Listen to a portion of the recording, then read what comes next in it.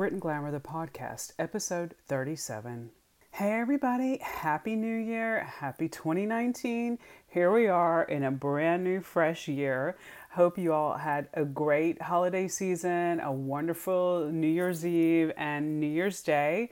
Now we are squarely into the second week of January, and I kind of feel like sometimes that's the official start of the new year because we're all so busy trying to get back from work and holidays and parties and everything in the first few days of January that it takes a little while to sort of roll into really getting down to brass tacks and sitting down and thinking about where you were and where you want to be and things like that. I think it's a good thing to always take a little time at the beginning of a year to look at where you are. You don't have to set a resolution. You don't have to make goals if you don't want to, but I think it's always good to stop and reflect on what you accomplished in the last year. And it doesn't even have to be a look at what you didn't do, but what you did do. What did I do that I loved? And that can be, maybe a guide for you as you go forward in your life. Anyway, this podcast is not about the new year. However, it is about taking stock and evaluating something that we are all heavily into. I shouldn't say we all are because some of us aren't. Like my husband, total social media blackout. The man never participated, doesn't intend to, and never will. So some of us aren't heavily involved in social media, but the majority of us are. And to that effect, I was text talking with a person you might know on social media named Nicole Johnson Sanchez of BeautyReinvented.com, her fabulous self.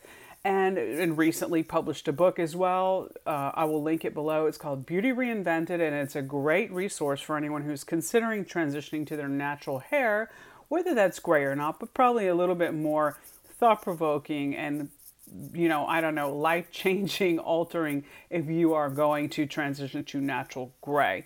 Anyway, Nicole and I have become we've never met, but we've become buddies and we text all the time and chit chat about stuff and talk about, different people that we know commonly on social media and accounts we follow and things like that. And so we were in a text chat the other day and we started talking about, basically the conversation evolved into a lot of people share too much online. Where do you draw the line when you are sharing on social media? And I think this problem has become so prevalent, and I really believe more and more people are failing to understand where to draw the line between sharing healthily and engaging in a healthy way and oversharing to the point that you not only aggravate the people who follow you or your friends on Facebook, but you also endanger yourself or risk your career or things like that. So there is a lot to be said about this, and I want to delve into it from a few different perspectives. I would like to talk about sort of the effects of social media psychologically, how participating in social media affects our mental health, reasons people overshare on social media, and also signs that you might be oversharing on social media and how to curb it, how to stop oversharing. I believe most people find social media to be a pleasant way to connect with others across the world, people that they have similar interests with, a way to keep in touch with friends and family. Facebook is kind of the OG of social media, and it really allowed us to connect with our friends and family all over the world because, let's face it, we are now a very global society and people are everywhere, and our friends and family go here and there for jobs and marriages and move jobs in cities and countries, and it's a really easy way to stay in touch. And I think, in my personal opinion, this is totally not scientific, but this is the first place where I experienced and probably contributed to the phenomenon of oversharing. Because Facebook was a very tightly closed circle, you decided who was in your circle of friends. You let people connect with you and you gave permission to do that. I mean, you can still do that on most of your social media, but Facebook was the first place I think people felt safe to really be themselves and say what they really think in an online environment that wasn't a chat room. Let's say it was this very curated environment of you collect the friends and family and groups that you want to be involved in, and you engage in that space with those specific people. Back when Facebook was just getting started, I was an expat overseas in Australia and really struggling mightily with my new environment and being thousands of miles from where I lived and never having lived somewhere else before in my entire life. It was tough, and I found Facebook to be a consolation for me and a way to stay connected, but I very quickly realized after some things went really awry in a couple conversations with some friends that I was a whiner, and people will accept whining on social media. It's kind of like a 3 strikes you're out deal. Whine once, okay. Whine 2, we'll deal with it. Whine 3, like, we don't want to hear it anymore. And I think that's sort of what happened. Is I was sort of whining and whinging, as they say in Australia, about something that had set me off when I was back in Sydney way back then in 2008, 2009.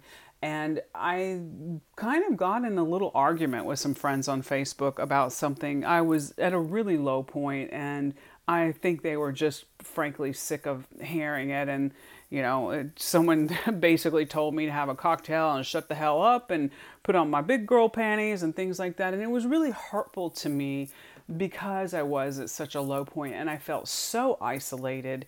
And this was my first experience away from home, and I was an expat, and it was tough. But I learned a valuable lesson from it, and that is and I read this online and doing some research for this podcast, that people don't want to hear you whining. You can talk about something that's serious once or twice, maybe every once in a while, but when you continue to moan and groan and complain, people just tune you out, or they bitch you out, excuse the French. Alternatively, they don't want to hear you complaining online all the time. So anyway, that's my little background story. There is more that happened in my life centered around Facebook that caused me so much grief. But this is not a place for me to whine, right? This is a podcast to talk about how this stuff affects us mentally. There's a great article that I found online in Forbes, and the title of the article is 6 Ways Social Media Affects Our Mental Health. It is by Alice G. Walton. There is a link in the show notes. And there, we all know the primary way that social media affects us is that it's addictive. And this is the first thing in this article. It is addictive, and there is no doubt about that. Studies have actually confirmed, this is from the article, that people undergo a kind of withdrawal when they stop not just social media, but internet use altogether. I mean, I'm pretty sure I'd probably have some withdrawal symptoms but it's literally not just psychological. There are physiological changes that people who are addicted, like truly addicted to internet and social media, go through when they are not able to participate in these mediums. Another thing that social media does, contrary to popular belief, it triggers more sadness and less well-being. And that's because social media use is linked to greater feelings of social isolation. And even perceived social isolation is one of the worst things for us, both mentally and physically, according to this article and the studies that have been conducted related to social media use. Another way that social media affects us mentally is because of comparison. Comparing our lives with others is mentally unhealthy. And that's part of the reason why, according to this article, Facebook makes people feel socially isolated, even if they really aren't, is because of the comparison factor. We all start comparing ourselves to others. This person has that, this person seems to be living that life. But what's interesting is that one study, in these multiple studies that are basically aggregated in this article in Forbes, is that a study looked at how we make comparisons to others and posts in upward or downward directions. In other words, you think you're either doing better than this person or you're doing worse than this person or your friends or whatever. And it turned out that both types of comparisons actually make people feel worse, which is surprising, as the article reads, since in real life only upward comparisons, feeling another person has it better than you, makes people feel bad. But in social networking, in the social media space, any kind of comparison is linked to depressive symptoms. That in itself is depressing, y'all. So you feel bad when someone has more than you, and you feel bad when someone has less than you. Oh my goodness. Wow. I have never thought about that. That is a double-edged sword for sure. And then, of course, there's the big old green-eyed dragon, jealousy. So interacting on social media from a mental health perspective can lead to jealousy and a vicious cycle. Obviously, if you're comparing yourself to others in social media, it can stoke feelings of jealousy. So, according to one study, it becomes a vicious cycle because you feel jealous when you scroll through Facebook and you see someone taking some great vacation or something that creates, envy and jealousy. So you want to make your own life look better and you post a jealousy inducing post on Facebook or Instagram, and it creates an endless circle of one-upping and feeling jealous. Another one of the ways that social media affects our mental health is that we get caught up in the delusion of thinking it will somehow help us. Even when we know maybe it makes us feel bad about where we are in life or what we don't have in life, we keep coming back to it. Again, according to another study that looked at how people feel after using Facebook and how they think they'll feel going in, like other studies suggested, the participants in this one almost always felt worse after using Facebook compared to people engaging in other activities. But then a follow-up experiment showed that people generally believed they'd feel better after using Facebook, not worse. Also in the article, basically what they say is it's a forecasting error. Like a drug, we think we're getting a fix that's going to help, but it makes us feel worse. So we go on Facebook, we log on thinking we'll troll and see what's going on with my friends, what's going on with my family. Well, someone's posted this, someone's gotten this promotion, someone bought this new car, someone has this new bag, whatever it is. Instead of feeling better, we click out and we actually feel worse. And we are unable to recognize that every time we go on and scroll Instagram or scroll Facebook, Facebook specifically is mentioned in this particular study, that we're going to feel worse. We're actually not able to make that connection. And I think that's part of the detriment of our mental health being affected by social media, is that inability to see that in truth, it's not making us feel better. It's making us feel worse. So there are some real studies out there that show and prove that social media really affects our mental health, mostly in a negative way. And now I want to get to, that was sort of like a baseline on the subject of social media use and how it affects us as people.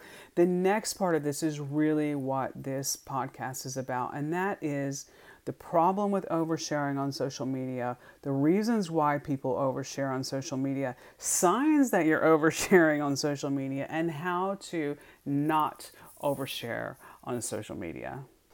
I'm going to switch gears to a different article. This one is by someone named Mandy Edwards. It was published in January of last year.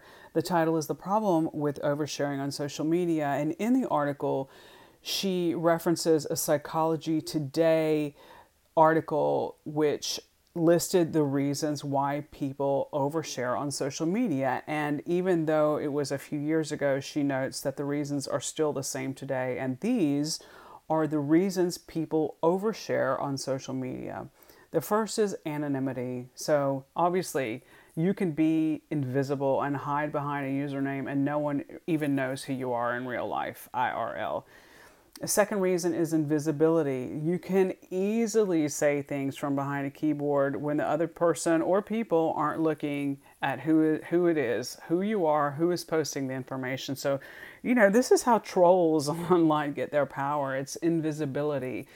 I mean, can you imagine what some of the people write on social media? Can you imagine, and I guarantee you 99.9999% of people who write nasty things online would never ever in their right minds go up to someone on the street, a total stranger, and say what they write.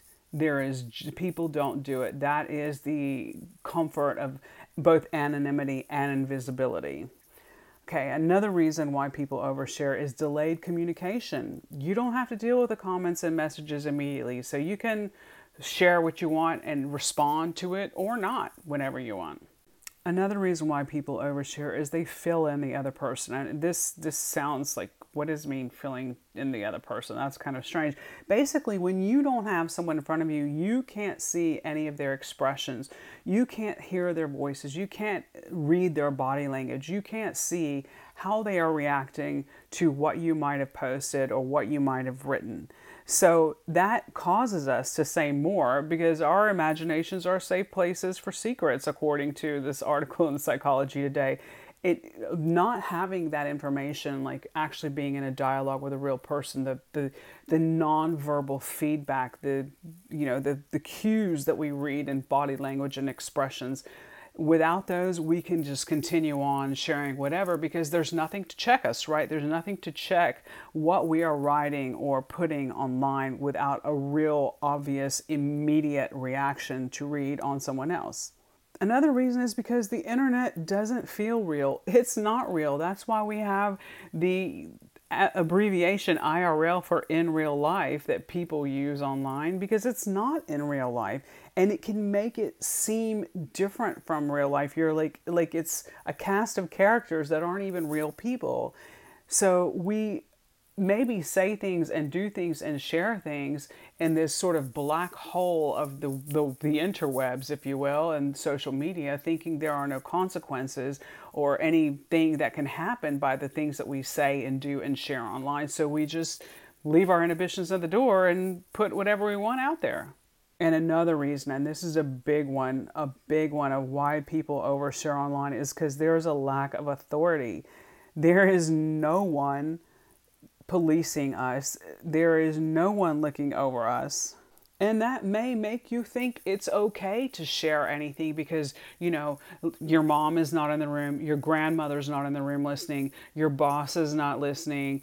But that is one of the most dangerous things about social media is you think just because so-and-so who you respect greatly or wouldn't want to insult is not in the room to hear what you are saying on social or writing, they're not there to witness it.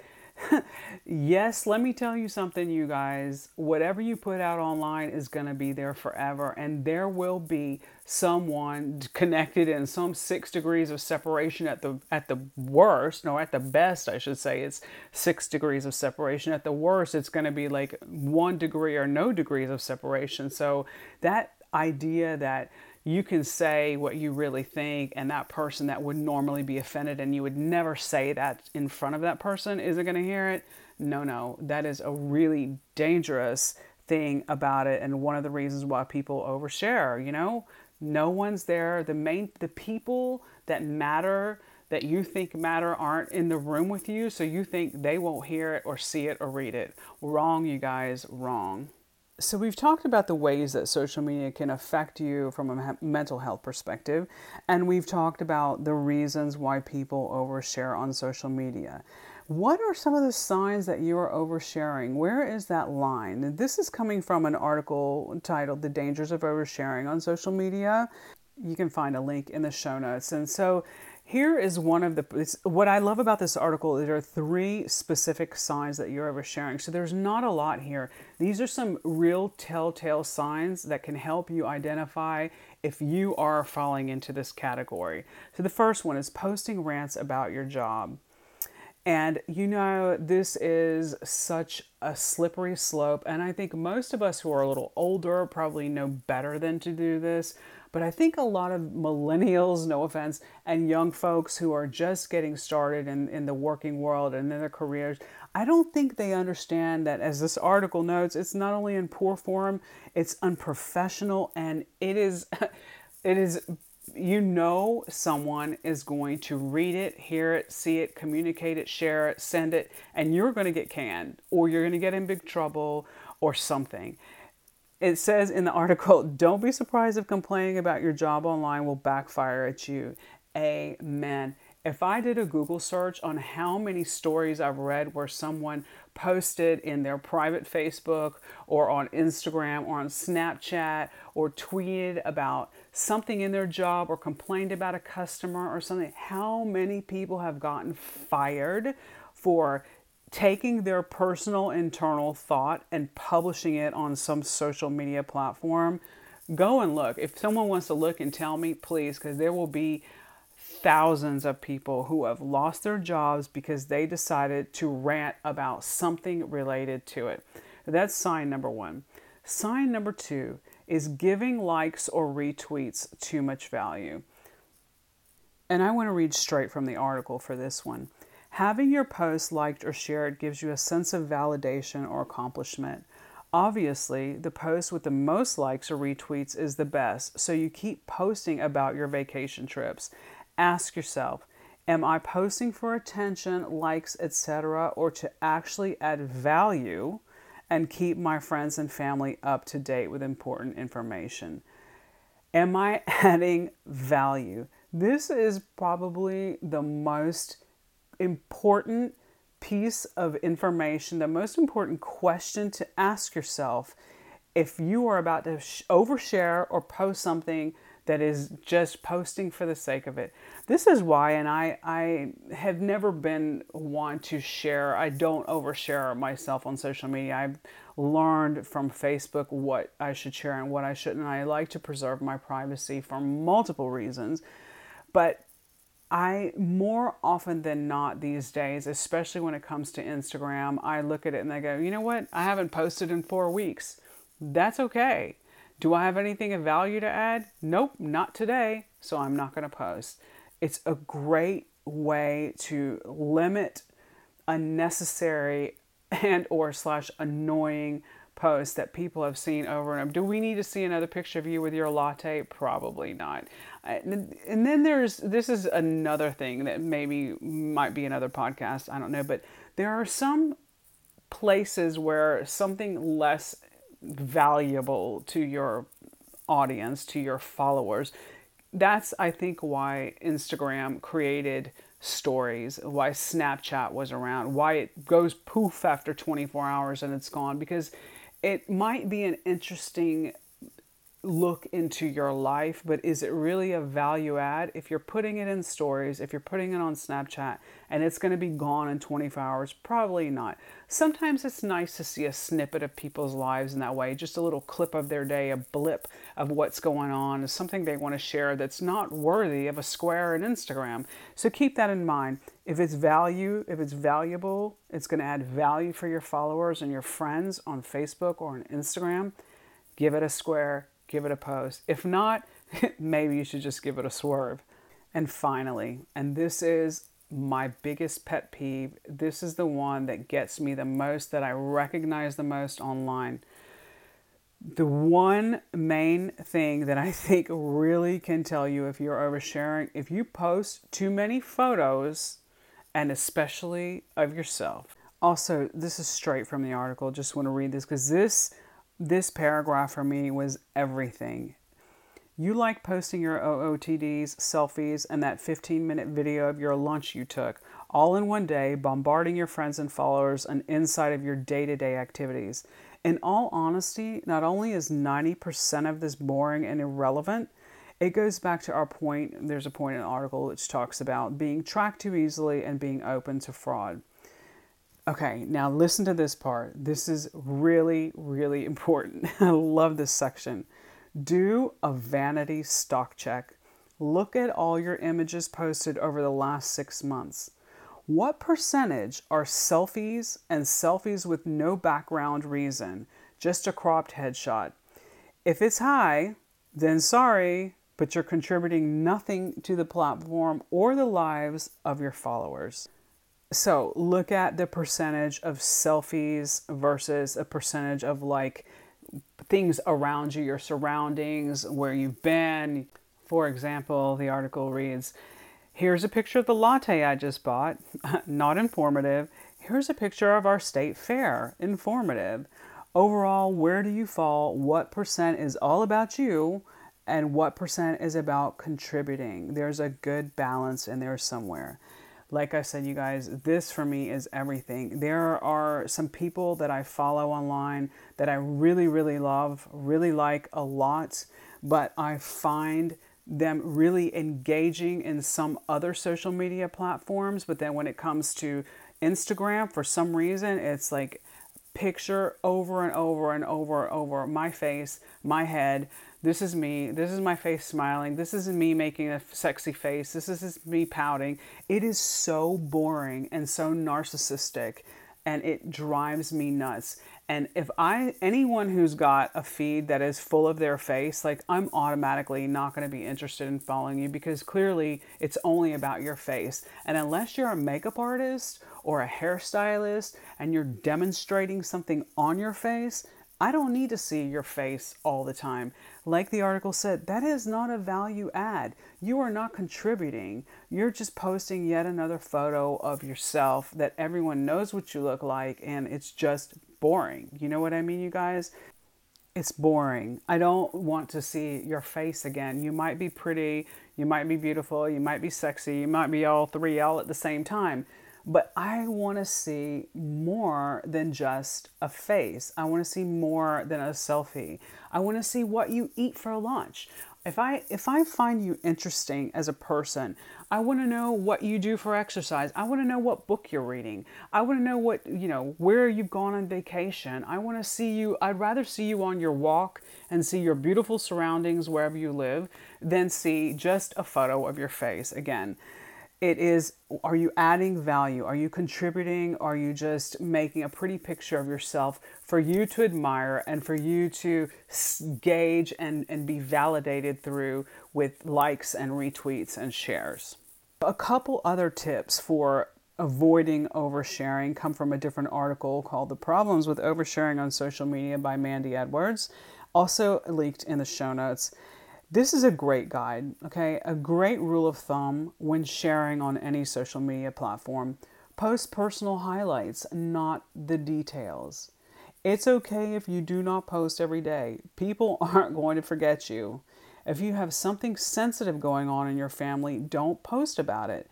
Not everyone in your family wants it out there online. Trust me on this one, and I know from firsthand experience as well. Keep the personal stuff related to your family, related to your spouse or your partner or your children. Keep that out of the mix. And honestly, people, and this is one thing I realized, this is going to sound really, really obnoxious, but I'm going to be honest here. People who post and share videos of them going to their family's Christmas, and this is my family and this is us at, trying to get our Christmas stuff together and having to, no one cares about that except you.